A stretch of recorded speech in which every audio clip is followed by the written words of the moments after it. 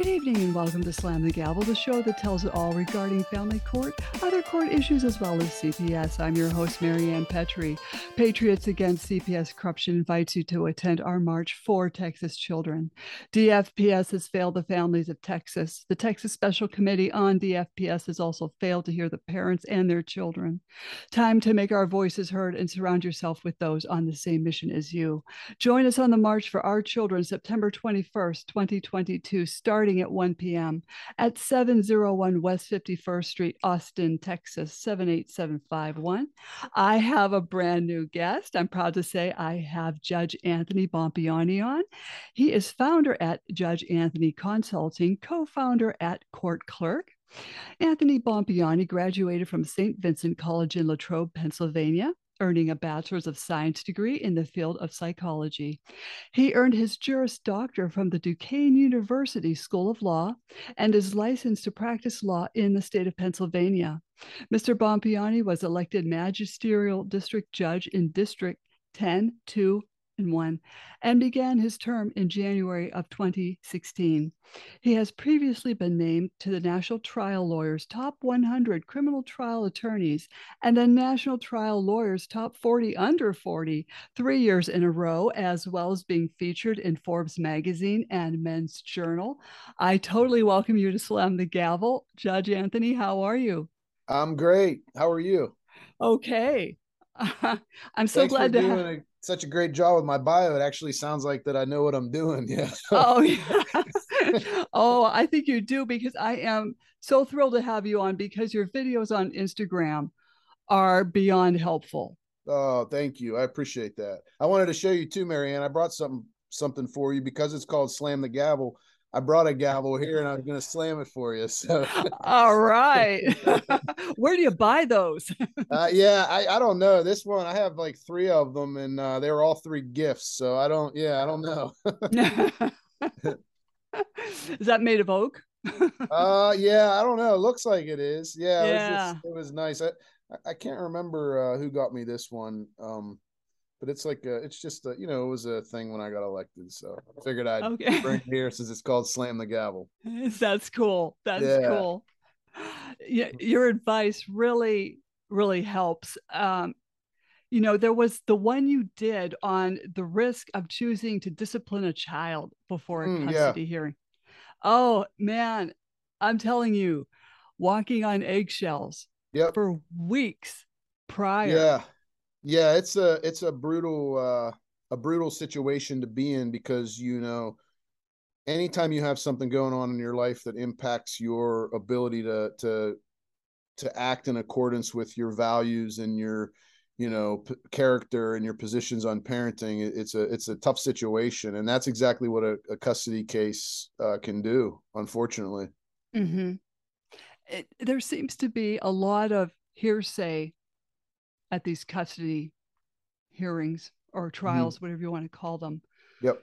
What have you noticed that, why is this happening? And people or other attorneys feel they can just come out with something. Yeah. Yeah, that's one of my, it's funny you brought that up because I almost did a video on that today. That's one of my biggest pet peeves of the family court system, and it's something that you don't really get in other areas of the law. And what that is like kind of like you said, that attorneys go into usually it happens right out of the gate in motions court or conciliation or mediation or whatever the procedure is in your jurisdiction, and the attorneys come in right out of the gate just spewing a bunch of nonsense that was told to them by their clients. And unfortunately, a lot of the times, at least a lot of the situations I have been in, I've noticed that judges allow it to happen, right? Mm-hmm. And they do they're relaxed like that with good intentions, in my opinion, and that is because they always try to revert back to this best interest of the child thing, but they do it in a way that's against the laws and the rules of evidence. So Mm-hmm. it always frustrated the hell out of me because one of the other areas that I practiced in when I was doing a lot of family law work was criminal court. Mm-hmm. And in criminal court, I don't know if you know anything about criminal court, but criminal court is very, very law and rule based, right? You have to follow the rules. You have to follow the rules of evidence. You can't you can't just speak out of turn at motions, and you can't just, bring up a bunch of stuff that would not be admissible based on the rules of evidence. And in my opinion, you get a lot cleaner results in those Mhm. other areas like criminal court. But in family court, for some reason, like people let people say whatever they want. And what happens is then it angers the other side. It muddies the waters. It makes people blow up and want to like spend more on legal fees to Mhm. fight it, or they then start spewing nonsense, and it just turns into this massive fight, instead of being in a situation where we follow the rules. You follow the rules of admissibility, and they don't do that, and it frustrates the hell out of me, that's for sure. Do you think uh, the abolishment of family court would help and take it back down to civil court where it was in the first place? I don't know if that massive step is needed, just because, I think it is important to have, I don't know if it's, I would say important, but I think it's necessary to have a separate court, because I do think that it's good to have judges who focus solely on those particular issues. But the problem is I think it needs to be handled more like the other courts, Mhm. right? Because in civil courts, the same way. You have a lot of rules, you have a lot of laws, and those rules and laws are always followed, right? Mhm. In family court, it doesn't happen as much. So I don't think it's necessarily a situation where you need to, abolish or eliminate the family courts. I just think you need to start following the rules. And I think Mhm. maybe, there needs to be some education going on with regard to other areas, not just the law, for the judges and the attorneys, like, you know, psychology, like what these Mhm. people actually go through, like domestic violence, like narcissism, a Mhm. lot of the stuff that's not focused on. So I think doing something like that would be more beneficial than abolishing it as a whole. Okay. Well, when I talk to parents, they're telling me that, well, even in my case, the judge and the opposing attorney were BFFs because they worked in the DA's department for years. So of course I lost. But Yeah. you and then when you go to ask the judge to recuse based on this, they just refuse to recuse. Of course, you could take that to an appeal, but that would be another 6 months. You won't be seeing your kid. Yep. You know, how do you stop the collusion? Yeah. Well, you stop the you stop that collusion. You have to stop the collusion by, there's a bunch of things involved. You have to build a strong enough case and get those elements of your case on the record, so that then that kind of stuff can be more exposed. Mm-hmm. Like a lot of the times, when this kind of stuff happens, it's happening and the parents don't even get a chance to like go into court. And if they do go into court, nothing's on the record. Mm-hmm. Mm-hmm. So in order, like, one of the ways that a judge is held accountable is when there's a record, Mm-hmm. right? If there's a record, I know when I was on the bench, when that tape's running, like, that can be used by anybody. Mm-hmm. So that needs to be, I think, more prevalent in family court, even in motions court, because a lot of areas don't even have a court reporter there when they're in there for motions court, Mm-hmm. right? So I think if you know, had a good case and a good attorney and were able to show that and make sure that it was on the record to hold the judge accountable, I think that's a way to eliminate it. Are you ever going to eliminate it completely? No, you're not, because there's bad eggs everywhere, right? Mm-hmm.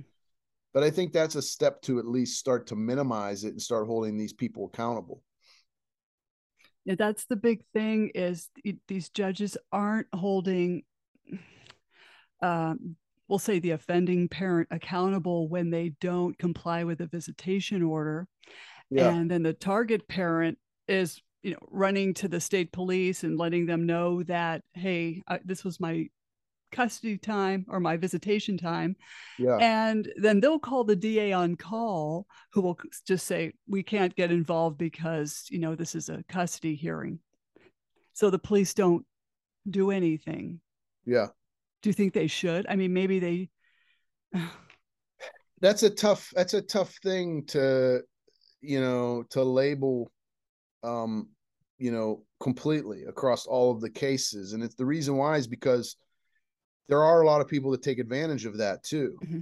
Right. There are a lot of people that make false allegations and then want the police to get involved in a situation where there's a false allegations. I've seen good parents actually lose custody or at least time with the child based on false allegations in situations where that happens, when law enforcement will get involved. Right. Mm-hmm.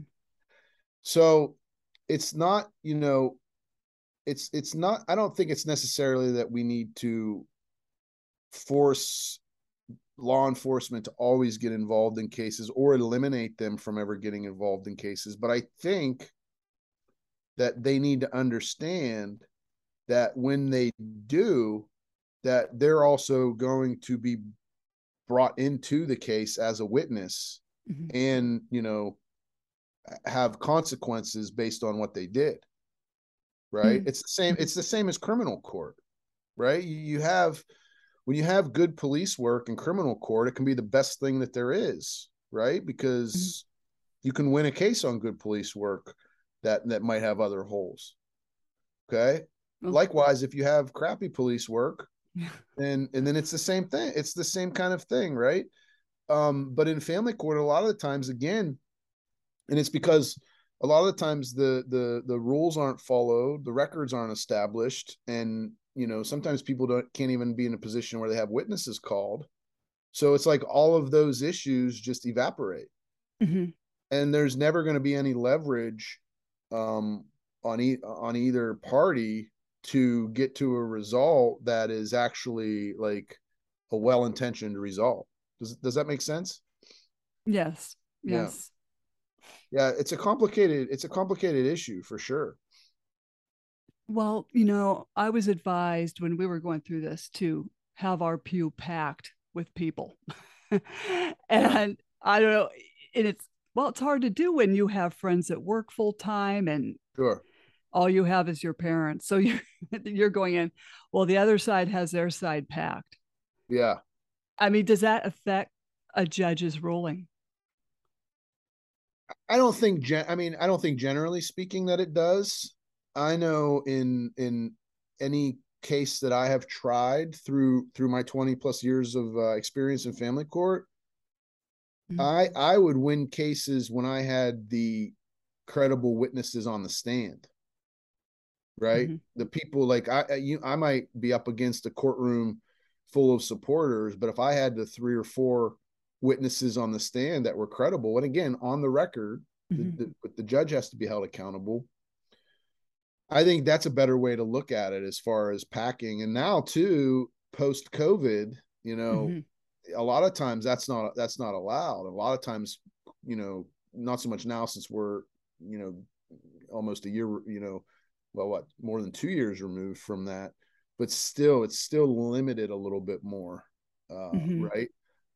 So I think it's more important to have good witnesses in a case. Now, granted, again, if you're in a family court, motions court, or, conciliation or something where you're not even allowed to present witnesses, then whatever support you need as far as family members, that's fine. But I'm not sure how persuasive it is to have them there just sitting and not offering any relevant and persuasive evidence. Mm-hmm. Now, with COVID, everyone was using Zoom. And do you think that helped people's cases?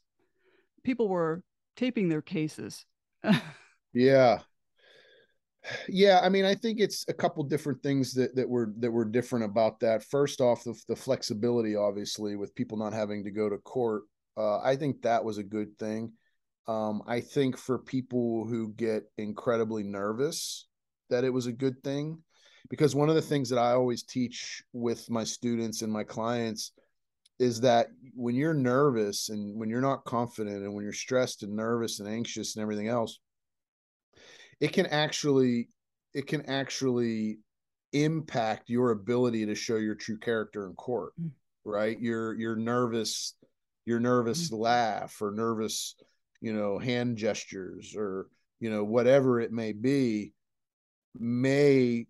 perceived by the judge as a lack of credibility or a lack of character, when in reality it's you being nervous or anxious or stressed or worried, right?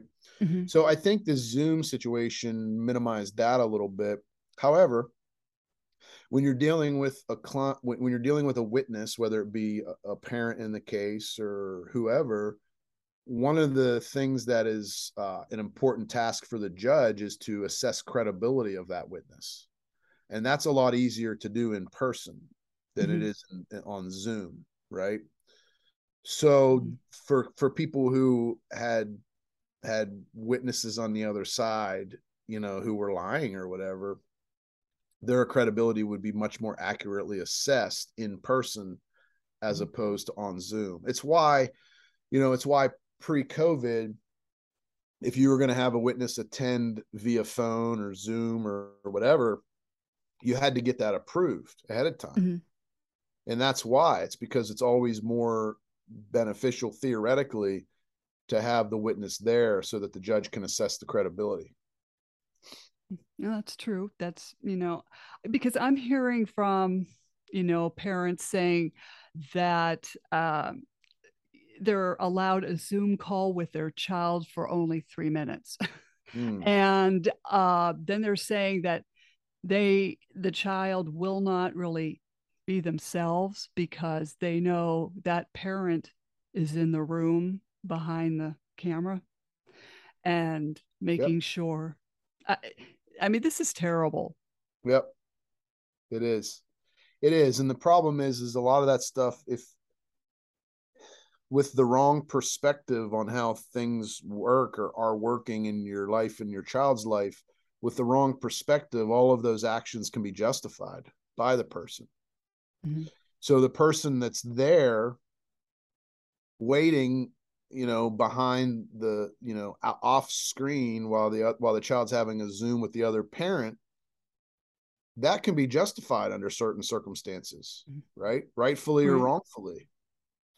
Just likewise, the parent who's on the Zoom wanting to talk to the child in private, their reasons and desires can be justified, right? Rightfully and wrongfully. That's why it's so difficult to get to the nuts and bolts of what's really going on, for judges, for evaluators, for everybody. And it's because a lot of that stuff can be justified. Me personally, I think in any situation that it's better to have the child talking one-on-one with the parent. Right. I know there are concerns parents have with, abusive, narcissistic people, but if the court allows it, the Zoom call to happen, I'm assuming that you have already brought up those issues and the court was already privy to those issues. And then if that's the case, then you got to let the parent have private calls with the child. Right. Well, I guess in theory that would be fabulous. But sometimes, and I'll tell you a funny story, but I was having a conversation with my child who was 14. This is a long time ago. He's 20 now. But the father would listen in on the phone call. And then I heard the father sneeze. So I said, God bless you. Who you did or the child? I did. Oh, jeez. I could hear him breathe through the, mouthpiece. So yeah. What do you do? I mean, okay, so this kind of ties in with coercive control. Yeah. I don't know how to make that stop. I don't know how to advise parents to get that to somehow stop. Well, the appropriate way to do it and saying bless you certainly isn't inappropriate, but the appropriate way to do it is to not deal with it during the call in front of the child. Again, saying bless you is nothing. That's completely acceptable, right? Mm-hmm. But I'm saying like handling it, like telling them it needs to stop or telling Mm-hmm. them to leave or anything like that should not happen in front of the child, Right. right? Right. If it's an issue, you deal with it like any other issue, and that would be once the call is over and once you're outside of the ear of the child, you try to handle it through your ex, Mm-hmm. right? Conversation, preferably in text or writing or however you guys communicate. If you can't handle it through them, or you just know that it's impossible to handle it through them because of your history with that person, then you try to handle it through your attorneys. Mm-hmm. And if you can't handle it through your attorneys and it's that big of an issue, then you ask the court for a ruling on it and ask the court Mm-hmm. for help. And those are really your options in dealing with it, because otherwise you're going to be just arguing and fighting and making demands that aren't that won't stick. Mm-hmm. Yeah, it's just a very sticky situation. And, this also, you had a video where if a parent destroys a relationship with a child with the other parent, it will bite them in the ass. Yeah. That was excellent. Yeah. Yeah, it's true. It's true. I always say that our children are adults way longer in their lives and our lives than they are children, right? Mm-hmm. And what does that mean? That means that all of this shit that's going on right now and stuff that's going on in your case, like they're going to see what's really happening or what happened at some Mm-hmm. point. So what people perceive to be as strategic and sneaky and like they're getting a leg up in the case, they better watch out, because like you said, it's going to come back to bite you in the ass when the child's older and when the Mm-hmm. child realizes what's really happening, right? Mm-hmm. Well, and also parents are telling me, everyone says, oh, don't worry, they'll come back when they're 18. There's no guarantees if they will come back. Yep. You know, um, some of these cases, and they call them like high conflict cases, but in reality, it's you're dealing with a high conflict personality disorder. Yep. Yep. Absolutely. And also, to tie in with that, is their attorney is also a personality disorder. So, when there is a three-ring circus going on, how should a judge be handling that? How can he slap them down? Who, the attorneys or the Yeah. yeah, well, with the attorneys, it kind of gets back to what we were talking about when we first started this conversation, and that's forcing them to follow the rules, right? That doesn't Mm-hmm. happen very often. I'll tell you a story. And it was after I started doing a lot of criminal court work. And again, which is very strict with the rules. And then I had the same day that I was in pretrial conferences for criminal court, I had a I can't remember. I think it was a pretrial conference. It was some sort of proceeding, like not a trial, but some sort of proceeding in front of the family court judge. Same courthouse, same county, same jurisdiction, the whole thing. And one floor up. And I went upstairs to go into this other proceeding, which I think it was a pretrial conference, and the other attorney and party didn't show up. Okay. Now, mind you, I just left criminal court, and if that happened, there would be an arrest warrant. Mm-hmm. Shit would hit the fan. You'd Yeah. risk your client going to jail, like Mm-hmm. the whole thing. And the judge's clerk came out and said, "Oh, I'm sorry, attorney so and so didn't have it on their calendar. They can't make it." And I was just like, "What the f? Like, Mm-hmm. what? Like, that's not how this works." Mm-hmm. And that's how it worked. That's how it went. So situations like that, and situations when you're in court and you have an asshole attorney, Mm-hmm. you got to follow the rules. Mm-hmm. Like the rules are there for a reason. And again, a lot of times judges think that they don't follow the rules because they are looking in the best interest of the child, when in actuality, following the rules would be in the best interest of the child, Mm-hmm. right? Because it holds everybody accountable. So I think that's the thing. I think it's just as far as keeping attorneys in line for in family court for judges. I think it's following the rules of evidence, the rules of procedure, the local rules of the county, and I think it's that simple. Well, sometimes I wish they would follow the rules, but some of them, like I said, with the collusion or their personality disorder makes them so arrogant, nothing can touch them. They're like Yeah, Teflon. yeah, yeah, and that might be the case, but regardless of what their character is, if they are doing all of that within the rules of evidence and procedure and the law, then you know it is what it is. You kind of have to let that happen. But if they're not doing it within the rules and the law and procedural rules, then somebody needs to crack the whip. You know? And that's kind of hard to do if someone is a pro se litigant. Sure. Yeah, sure. But the judges need to be more aware of that especially in the courtroom when that's going on. And there was also another video you did on parental alienation where you said sorry, not sorry. And I really like that one. Yeah. I can't remember what the gist of it was. That it does exist. Yeah. And it was beautifully said. I've shared it, but a lot of people are still saying, sorry, this is junk science. It doesn't exist. But yeah, it does. It really does until you experience it. Yeah. Here's the thing that the person, and I can't remember the guy's name, but the person that created the term, and it's not even the term parental alienation, it gets confused with the actual term that this person created, and that's parental alienation syndrome. Right.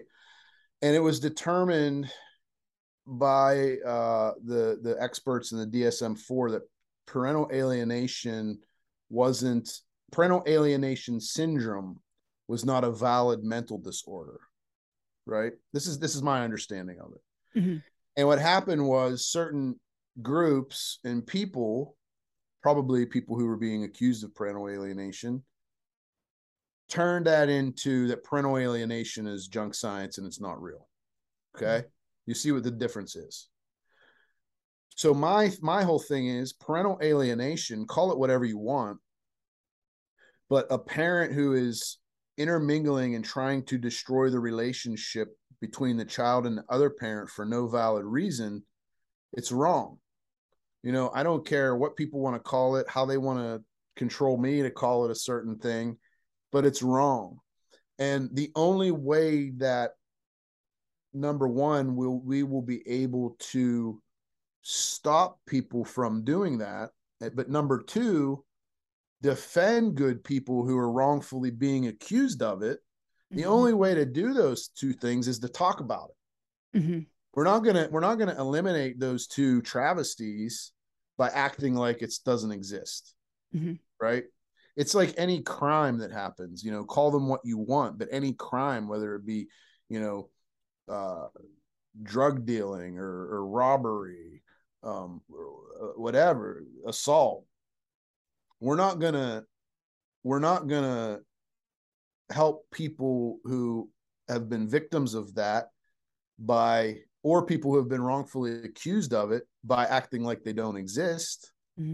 They exist. So let's learn the elements of them and the rules and the laws, and then let's teach people how to deal with it. And it's the same thing with parental alienation. Like if you're intermingling and trying to destroy a relationship between the other parent and your child for no reason, no valid reason, that's not right. And that needs to stop. Right. I didn't know what that term was until it was used on me. I didn't know. Yeah. The attorney just blurted out, among other things, the silver bullet of, you're mentally ill, on top of adding CPS false accusations, what people do to each other. And I don't understand why it has to be so brutal. I don't know. Yeah.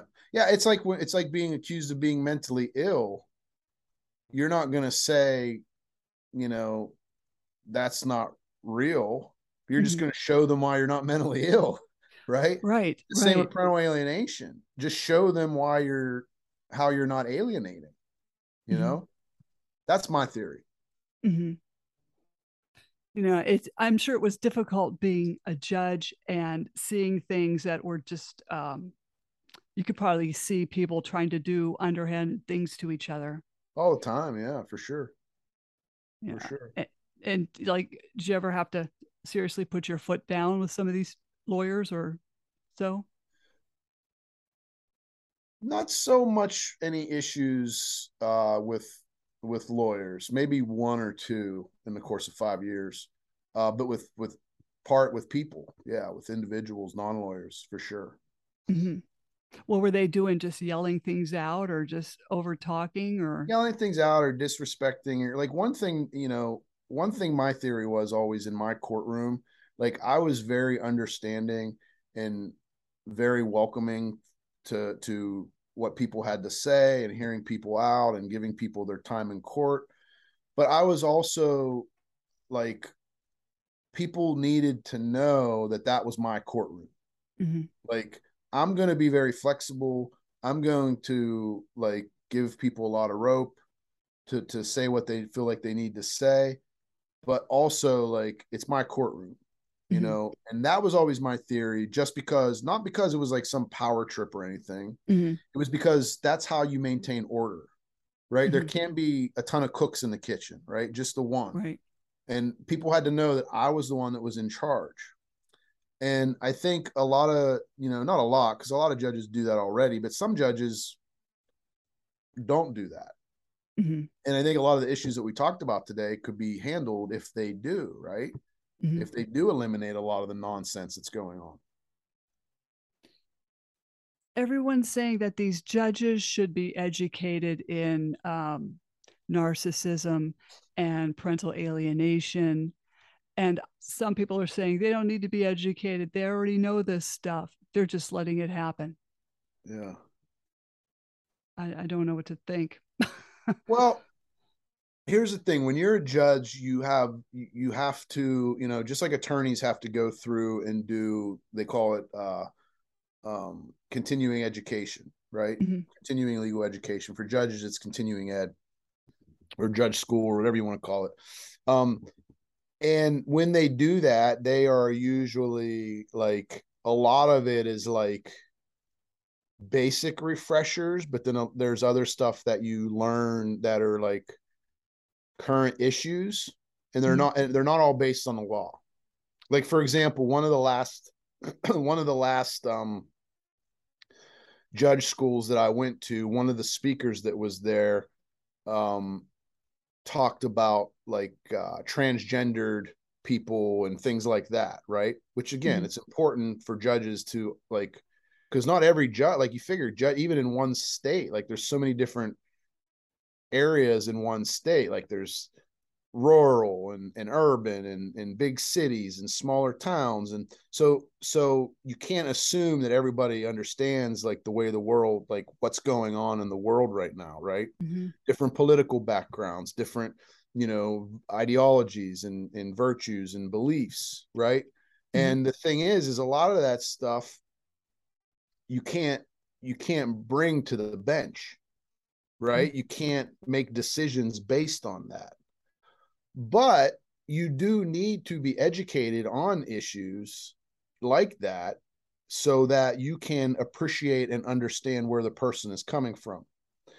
And I never, I only went, I had to do it every year. So I only went, what, 5 times. I never talked about narcissism or, Mm-hmm. reactive abuse or anything like that. So my point is, yes, they should be educated, and it would not be that difficult to work those topics in to the education that is already required of the judge, Mm-hmm. right?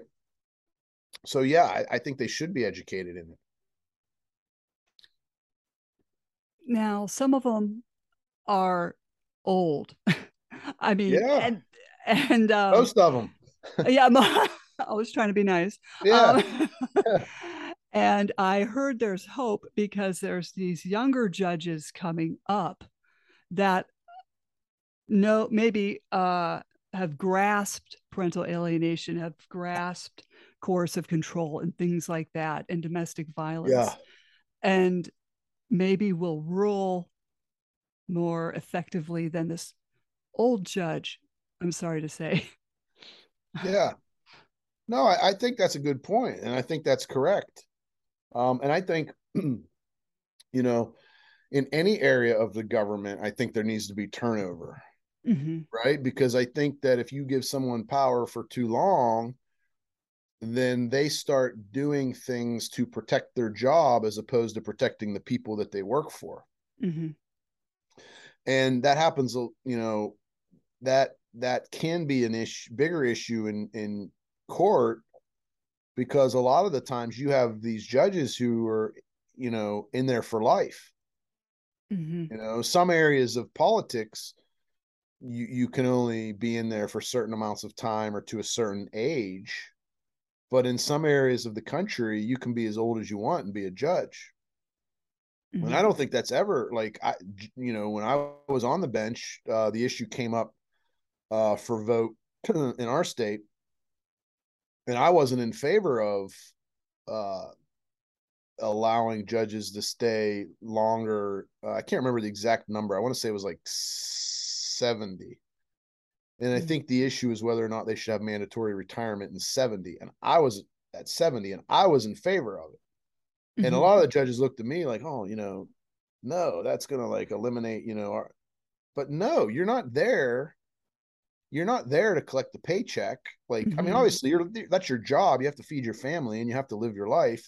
But like the main thing is to serve the people that you're serving. Mm-hmm.